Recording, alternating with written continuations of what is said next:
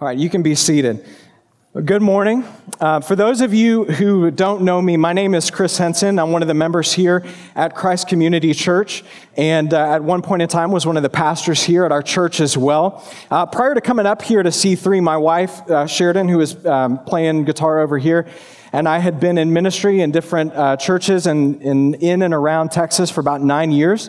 And I've known Casey for about 18, and so that was what ultimately brought us up here. And so for me, it's a really great honor and privilege to be back here with my church, the church that I love, to preach and to share with you this morning as we begin through the book of Acts. I also want to say welcome to our kids. I know Gatlin had already welcomed you this morning, but kids, we're really glad that you're in here this morning. Color your coloring pages. If mom and dad gave you a donut hole, nosh on that, eat it, enjoy it. If y'all make noise, it's okay. Y'all are not going to throw off my jam. It's good, okay? Mama and dad, if your kiddos are making noise, hug them, love them. You don't need to breathe murderous threats at them later. It's okay. It's all right? This is family. We're good, okay? So, this morning I have a unique opportunity. We are starting a series through the book of Acts. I love the book of Acts, one of my favorite books in the Bible, but I also want to make sure that we as a church really have an understanding of why this book exists, why it's in the canon, and why we as a church must spend our time and attention over the course of the next couple of semesters really digging into this book. Now, if you've been around Christ Community Church long at all, you know that the way that we typically go through books of the Bible here is chapter by chapter, verse by verse. We do have times where we'll kind of step out of a book of the Bible and we'll do a topical series, but the way that we typically go through and preach here is verse by verse and chapter by chapter. Well, when we come to the book of Acts, we're going to handle things a little bit differently. It's 28 chapters long. It took us about 2 years to get through a 14-chapter book of Mark, so I don't want to commit us to 4 years of going through Acts. Sound good?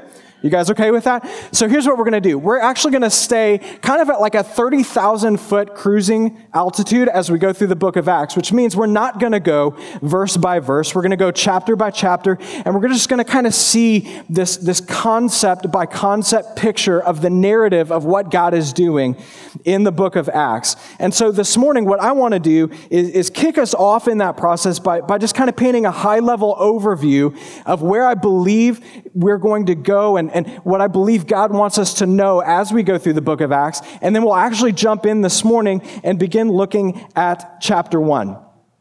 So for those of you who don't know me and my family, Sheridan and I have got 3 little girls at home. It's amazing when I go to the grocery store and other dads see me with 3 little girls, the kinds of comments that I get.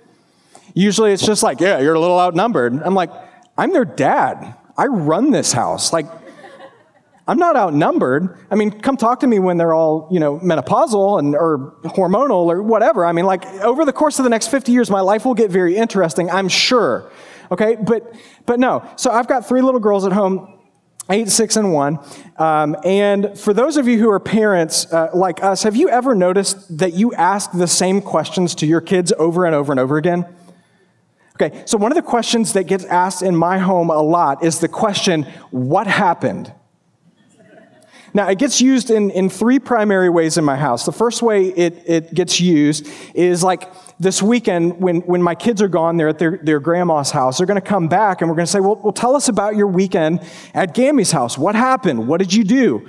And they're going to give us all of this great detail, all of this great information about the fun weekend that they had with their grandma. Or when they're reading a book or they're watching a show, we're like, tell me what happened. What was next? So that's one of the ways it gets used in my home.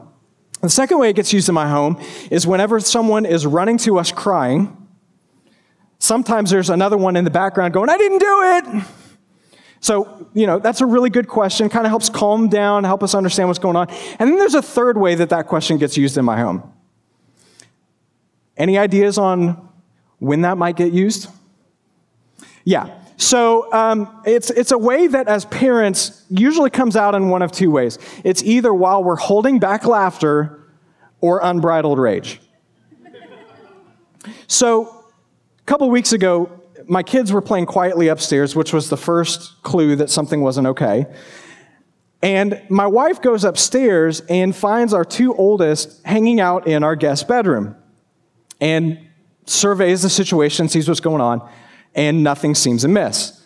So she grabs the door to close it, and upon doing so, realizes that there's something on the door very much unlike the smooth surface you would typically expect to find on the back of a door. So she proceeds to look at it, and there on the back of the door, in crystal clear letters, are the words yes and the word no. They were written on the back of the door. Actually, they weren't written on the back of the door. They were etched into the back of the door.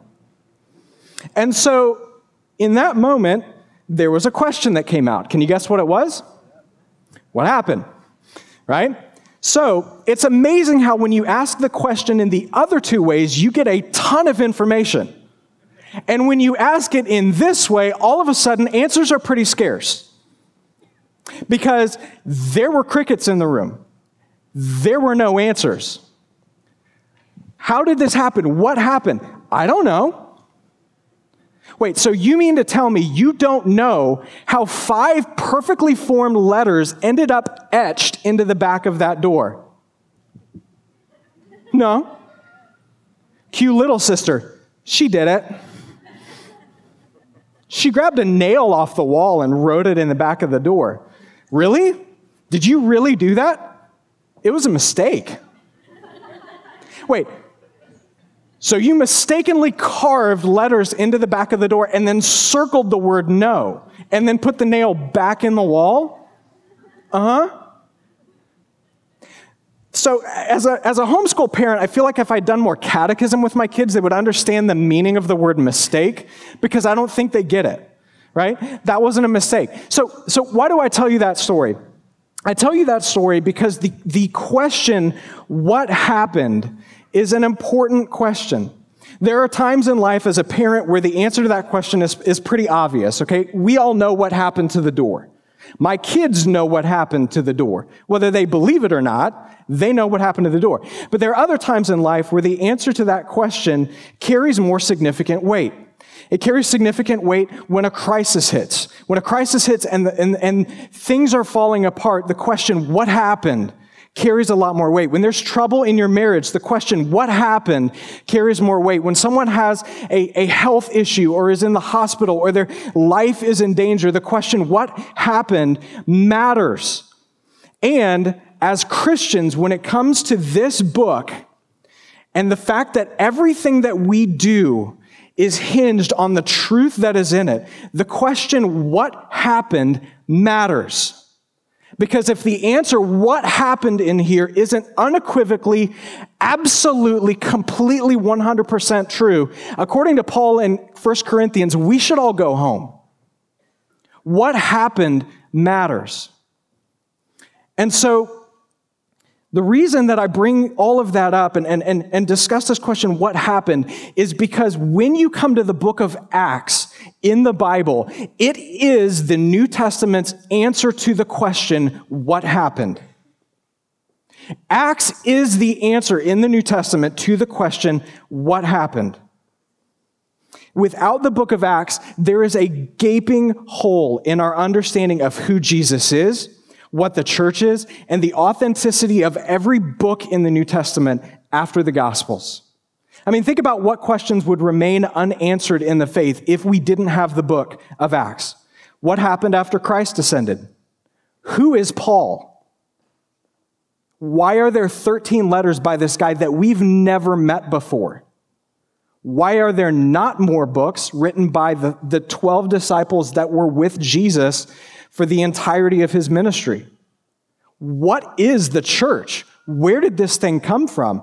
And why, at the end of the New Testament, is there this entity that is overwhelming the world with the preaching of the gospel of Jesus, when at the end of the Gospels, they were a small group of people that were scared and isolated to this remote corner pocket of the Roman Empire?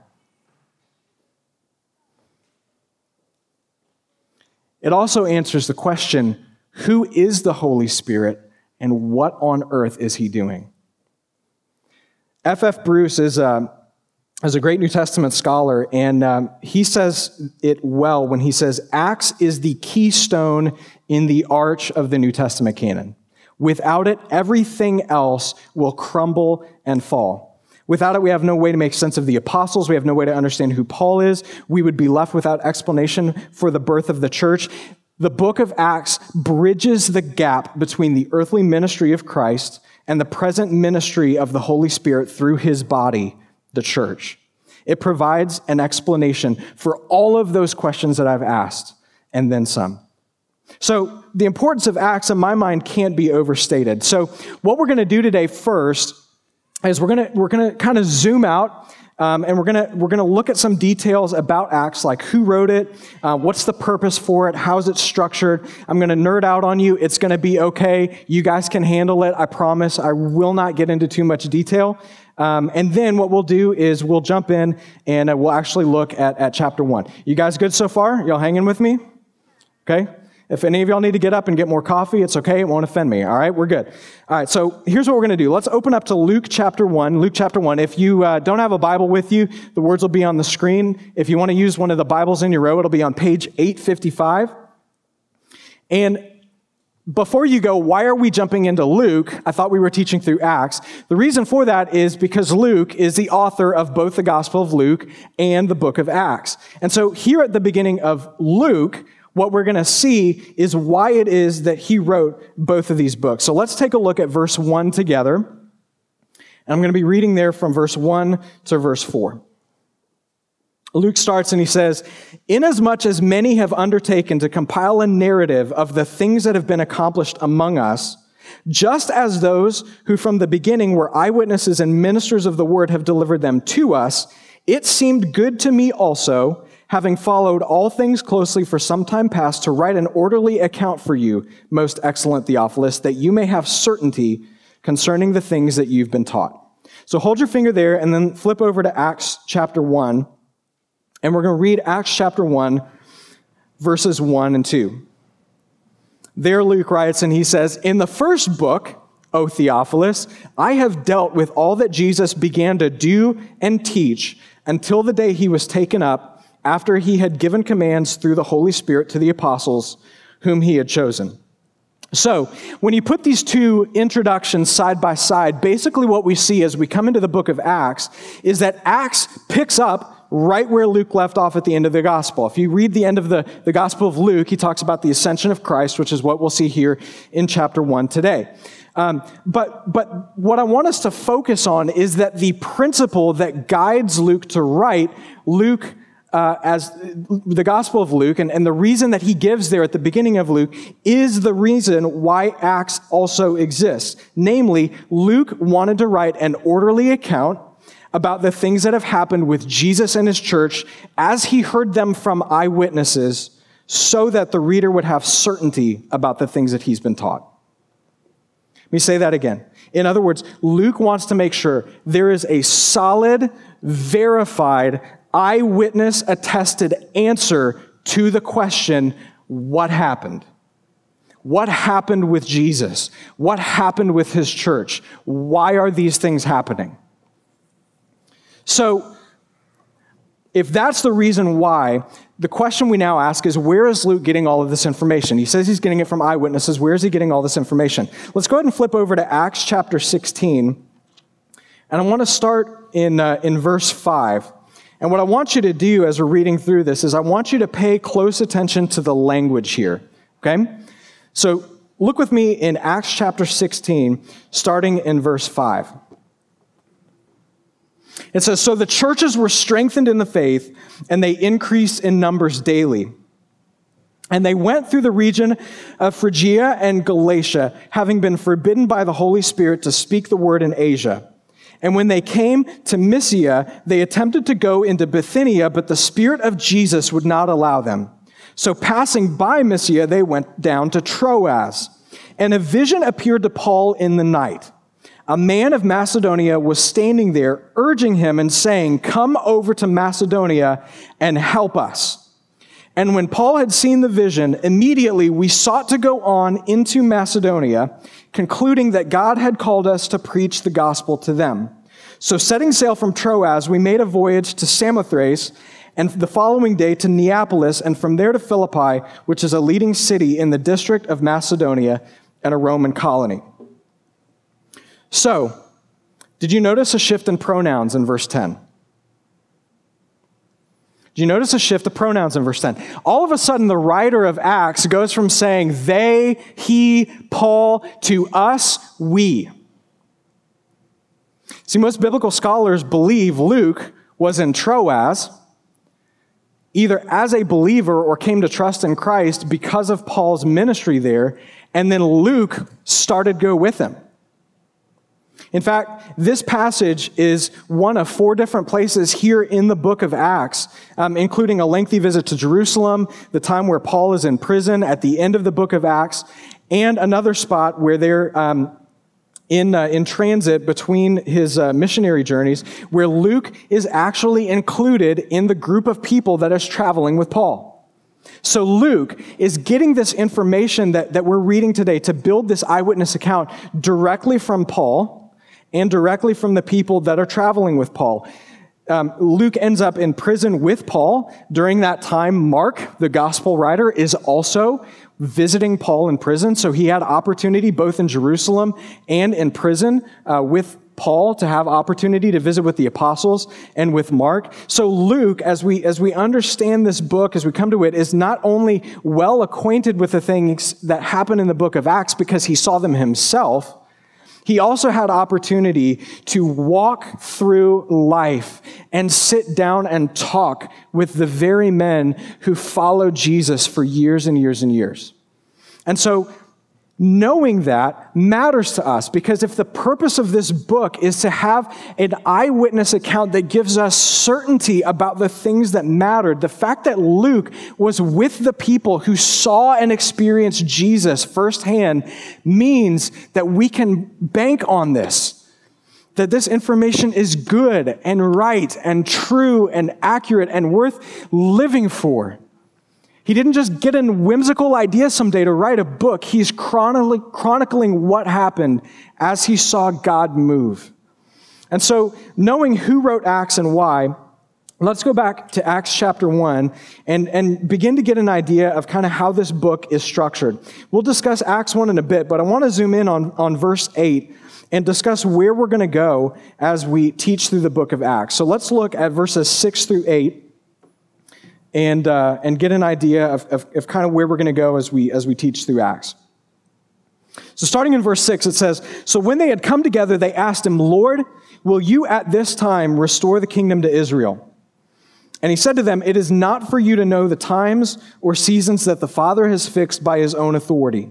But you will receive power when the Holy Spirit has come upon you, and you will be my witnesses in Jerusalem and in all Judea and Samaria and to the ends of the earth.'" So, here in chapter 1, the disciples are gathered together. It's been about 40 days after the resurrection, and Christ has been appearing and making himself known to the apostles and to the disciples for the entirety of this time. And as he does that, they ask a question that kind of makes sense. They ask Jesus this question about whether he's restoring the kingdom to Israel, and they've heard him talking for the entirety of his ministry that the kingdom of God is at hand. He's been talking to them back in verse 4. It's not up on the screen, but if you see there, verse 3, he's talking to them about the kingdom of God. So they ask him a question that I think a lot of us would in this situation. It's been 40 days, been a month and a half, and they're like, "Hey, Jesus, what's next, man? What's next? Like, are we just going to kind of keep hanging out with you forever? Or like, should we go back to work? Or should we license Jesus gear? I mean, we could make a killing off like Jesus mugs and bowls and camel saddles and, like what are we doing, man?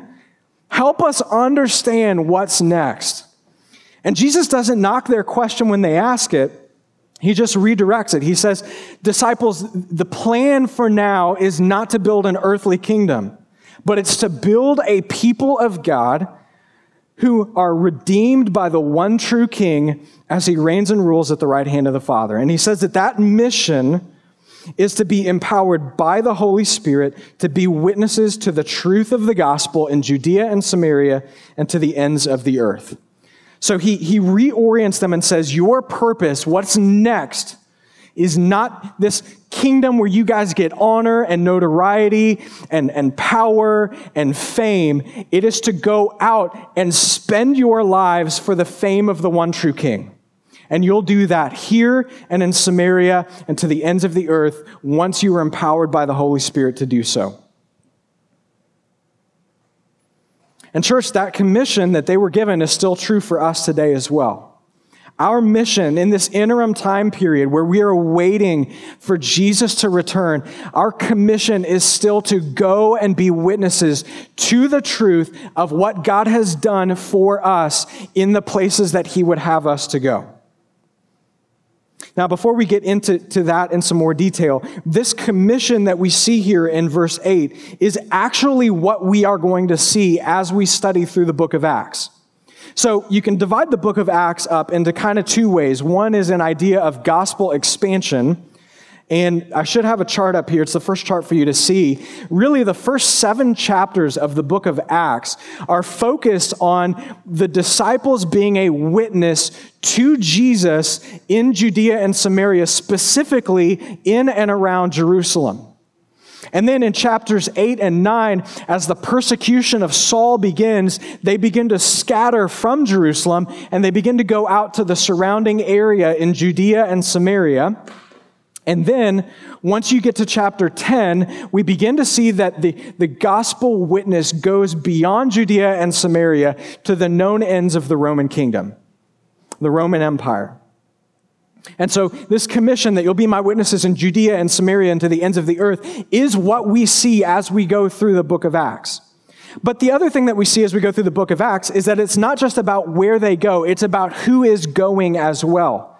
Because the commission is not just focused on Judea and Samaria to the ends of the earth. The commission begins with, you will be my witnesses. And so there's another chart I want to show you where if you kind of look from a high level, you can divide Acts up into a book of witnesses. So the first 12 chapters of this book are dedicated to the witnesses of Peter and of Barnabas and of Philip and of Stephen and of John. As they go about their proclamation of the truth of Jesus, we see how they witness to the truth of what God has done. And then in verse 13, there's a pivot, and we begin to see that the witness shifts from these men who are in Jerusalem to Paul and his companions. Now, don't lose here that the vast majority of the book of Acts is focused on Paul and his companions. Okay? That's not just because Luke was with Paul for a lot of the 3 missionary journeys that he took as he went around the Roman Empire. It's because as Paul is going, he is planting churches along the way. Churches like the churches in Galatia and Ephesus and Philippi and Thessalonica and Corinth and Colossae. It's while he's in Galatia that he finds a man named Timothy. It's in preparation for going to Rome that he writes the letter to the Romans. And so the focus that we have on Paul here in the book of Acts is because the majority of the New Testament that you and I read was letters written to churches founded by Paul in the book of Acts. So understanding why these churches exist, how they came about, what the preaching was, what the proclamation was, matters because it gives unity and authority to this book right here. So I don't want us to miss that the vast majority of Acts is focused on Paul because of the letters that he gave us here in the New Testament. So before we jump back into chapter 1, there's a couple key things I want us to understand about Acts, and then we'll begin to dig into the text here in chapter 1 today. The big things that I want us to understand as we look at the book of Acts is that it was written by Luke for the purpose of recounting exactly what happened after Christ's death and resurrection. And I also want us to understand that Acts is a book of witnesses faithfully spreading the gospel out from Judea and Samaria to the ends of the earth, as they are led by the Holy Spirit. But most importantly, more than anything else, what I want us to see in this book is that God is an unstoppable, powerful force, and the movement that he begins in the book of Acts to extend the gospel out is done by men and women who have experienced Jesus and who are being led by his Spirit. The powerful, unstoppable movement of God to save people happens through those who've experienced Jesus and are being led by his Spirit. Really, that could be the theme of this book. This entire book, as we read through it, every single week that we come into this room and we sit underneath the preaching of the pastors and the leaders of this church, we are going to see that the unstoppable movement of God to save and redeem broken and lost people from their sin is done by faithful men and women who have experienced the reality of Jesus and are being led by his Spirit. This entire book chronicles how men and women in the darkness of their sin are exposed to the truth and the light of the gospel of the glory of Christ, and their world is upended. And it is done in miraculous and powerful and life-changing and awe-inspiring manner. And I think what I love most about that is that while that's the story that we read here, it's also the same story that's been happening for the last 2,000 years.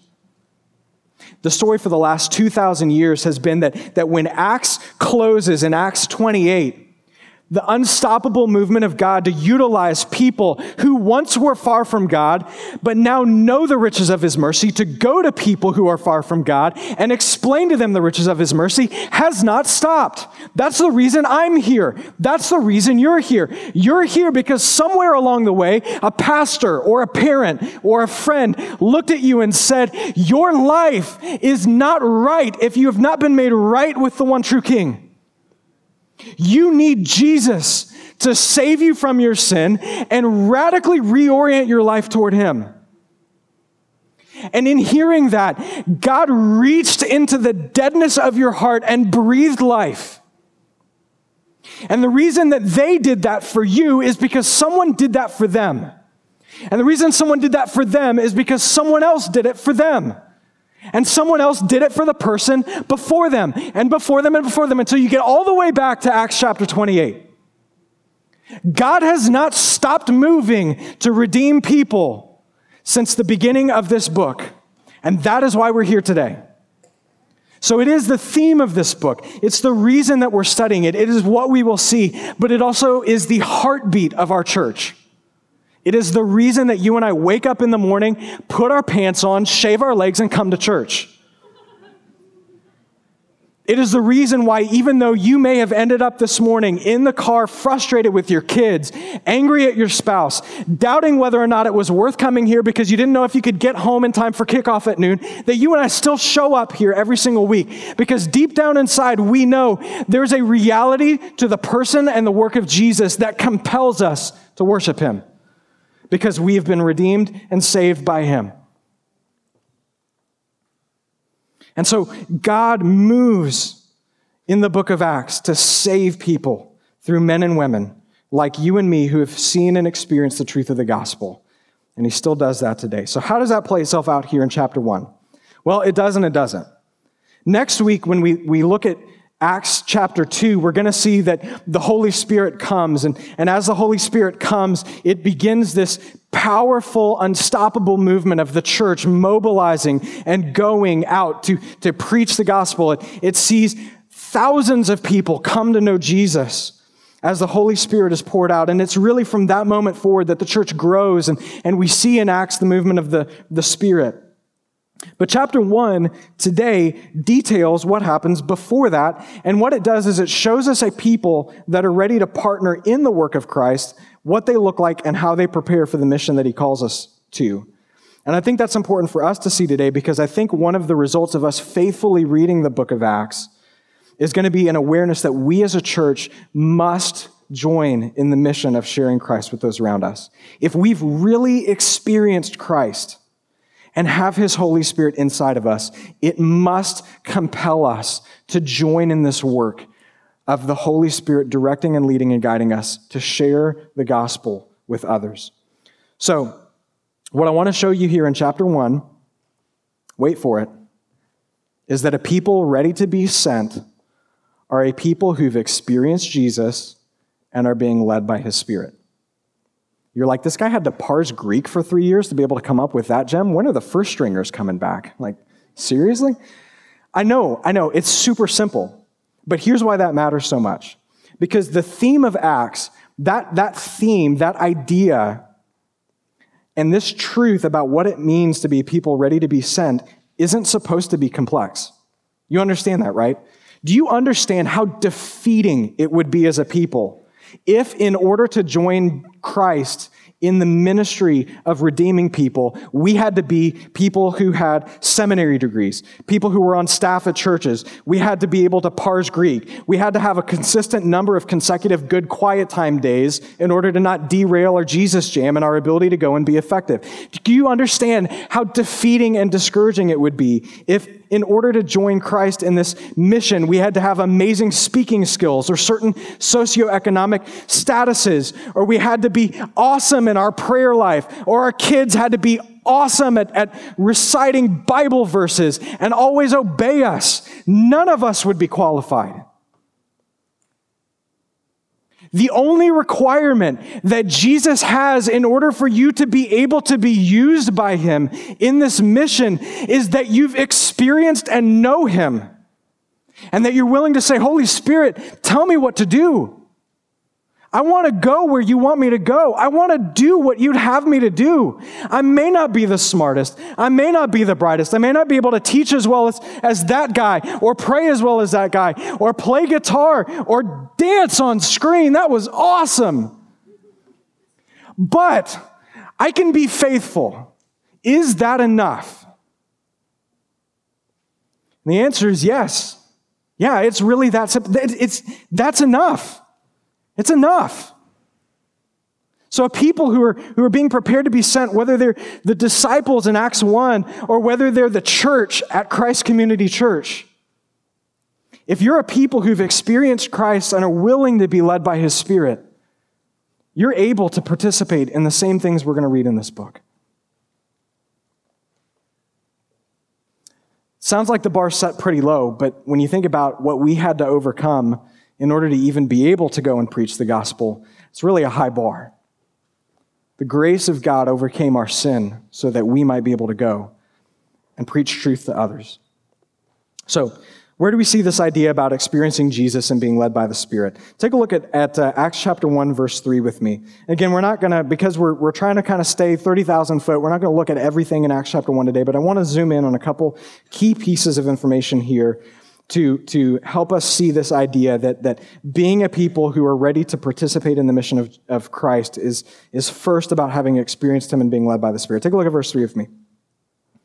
So verse 3 says, he presented himself alive to them after his suffering by many proofs, appearing to them during 40 days and speaking about the kingdom of God.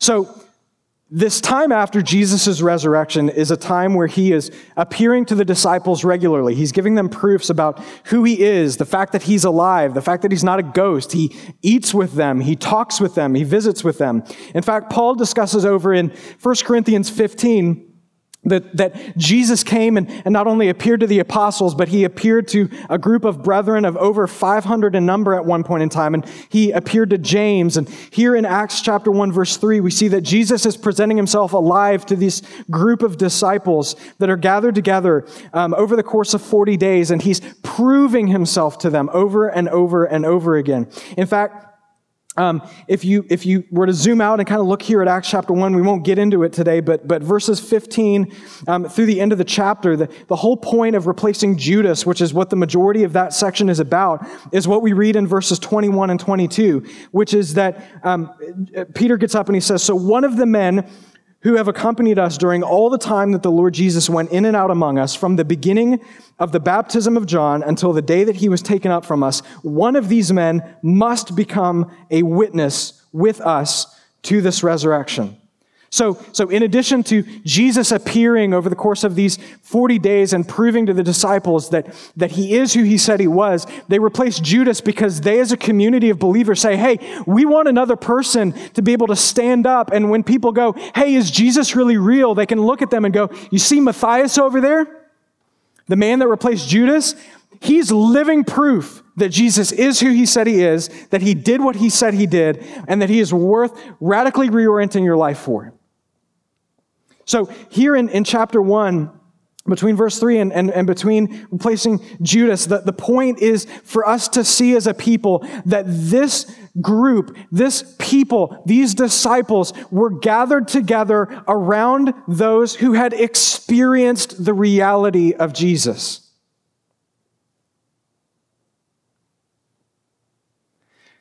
They experienced the reality of Jesus because before you can go and participate in a mission like given in Acts chapter 1, verse 8, you must be convinced of the truth of the person who's sending you. And they were. And my prayer this morning is that we are as well.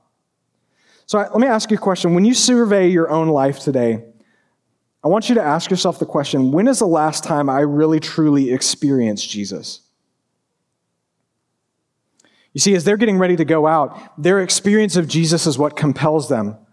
But when you look at your own life, when is the last time that you truly experienced Jesus? I know most of us have stories, testimonies about when Christ saved us, what we understand that time to have been like. But today, when is the last time you've really experienced Jesus?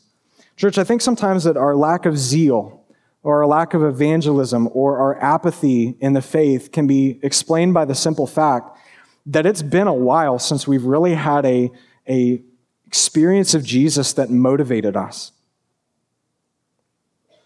That motivated us to the point where we're willing to ditch and leave behind those things which are vying for our attention and instead reorient our gaze and our attention back to the one who saved us.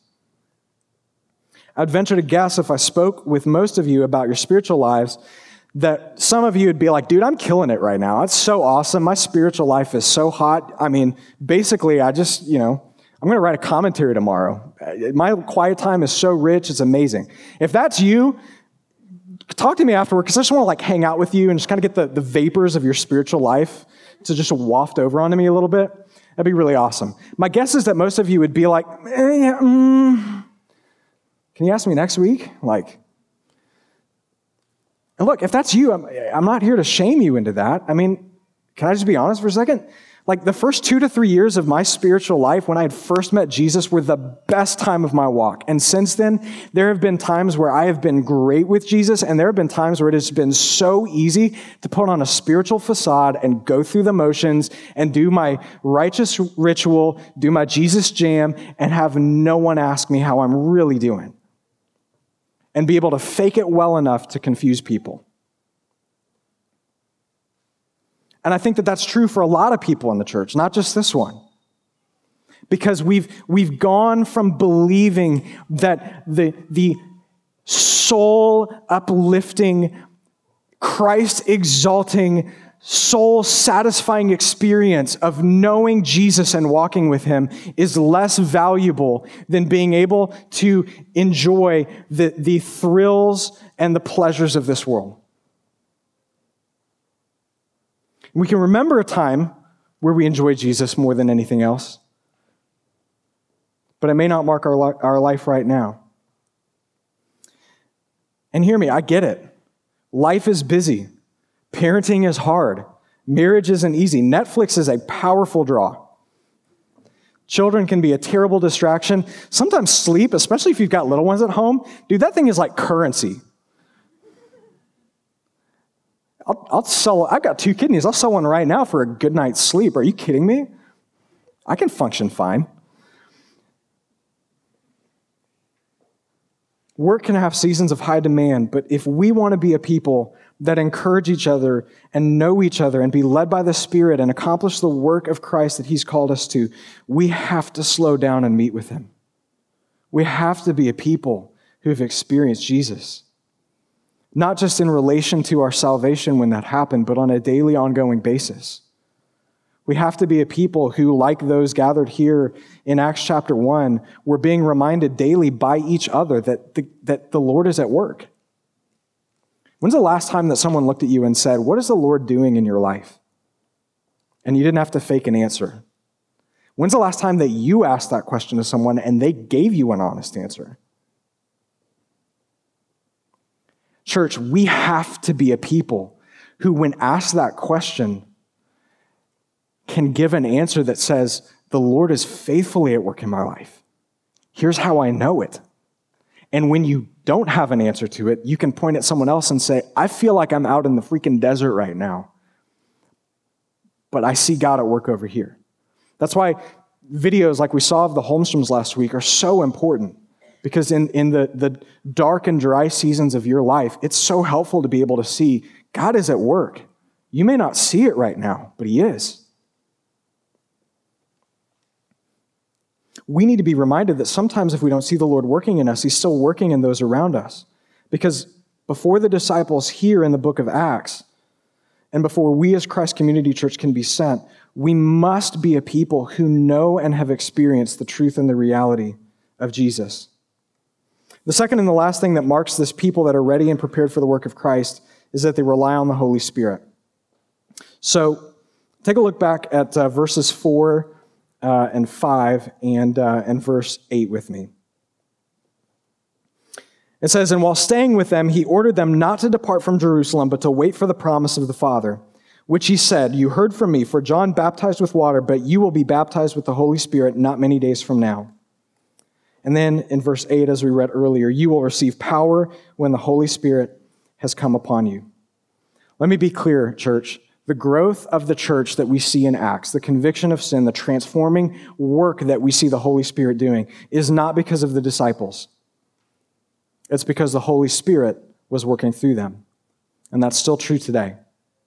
To experience the guidance and the power of the Holy Spirit as a church, if you want to participate in this work as the disciples were preparing to do, we have to be a people that are willing to listen to the Holy Spirit, that are willing to submit to His guidance and His power. We have to listen and not reject His prompting and His leading, even if it's comfortable.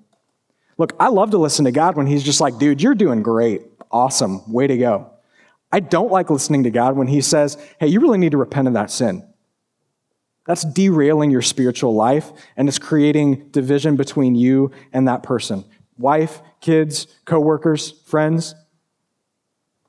I don't like listening to the Spirit when He says, hey, you might want to check your anger on that one. You're walking in unforgiveness, and you need to be the first one to go and lead out in confessing that you're not walking in forgiveness and practice repentance. I don't want to listen to Him when He does that.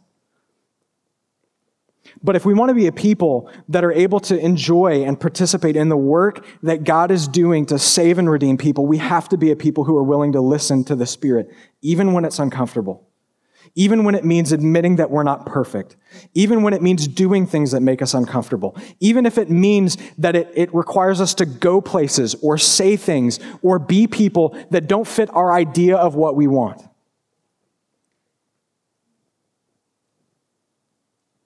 We have to stop quenching the Spirit with sin and hard-heartedness, and instead, with prayerfulness and faithfulness, listen to His leading and direction. So as we close out this morning, listen. This body of believers in Acts chapter 1 had no idea what was about to happen. They had no idea what was about to happen. And I'd like for us to be a people who could sit here today and say, hey, I know that September 30th, we were all sitting there, but we had no idea what the Lord was about to do. We had no idea what the Lord was about to do, because in that moment, in that day, as we joined with our brothers who went before us, we said, Lord, we're willing to listen. Will you lead us? Will you guide us? Will you direct us? Will you be willing to use us as men and women who were no more qualified than they are to take the gospel to Magnolia and Conroe and the Woodlands, or China, or Central Texas, or anywhere He would have us go? The lunchroom at Exxon, our neighbor next door. If we want to see God do things in our life and our church, we have to start by experiencing Him and listening to our Spirit. and listening to his Spirit. Maybe the first step for you today is repentance from sin, for apathy, for laziness, and to pick up the word and to begin to experience Jesus again, to remind yourself of the joy that you have in him. Maybe the next step is to begin asking the people around you, hey, what is God doing in your life? Because right now I just don't see him working in mine, and I need to be reminded that God still moves. I need to be reminded that I'm not on an island. I need to be reminded that I can give my life for this Christ and not be disappointed. Help me remember. For some of you, it may be to recognize, dude, I don't know this Jesus that he's talking about. And if he called me to go somewhere, I wouldn't do it because I'm not really convinced of it. And if that's you this morning, maybe the step for you is just to admit that. And go find one of the pastors on the side of the room during the time of communion and just say, I don't know what's going on, but I feel like there's a truth here that I'm not convinced of. Help me understand. For some of you, it might be today to say, I know that I don't know this God, but I want to. And the first step of obedience that you can make today is to place your hope and trust in the God who rescues and redeems broken people and gives them life. Whatever that is for you today, my prayer is that it would not be a decision of inaction, because the book of Acts doesn't give room for there to be a people of God that don't act and move. So let's be a people of God that act and move. I believe as we go through this book, we're going to be challenged and convicted of how incredible it is to see the Lord at work. And my prayer for us today is that we would join together as a people and partner with him in that work. Would you join me in prayer?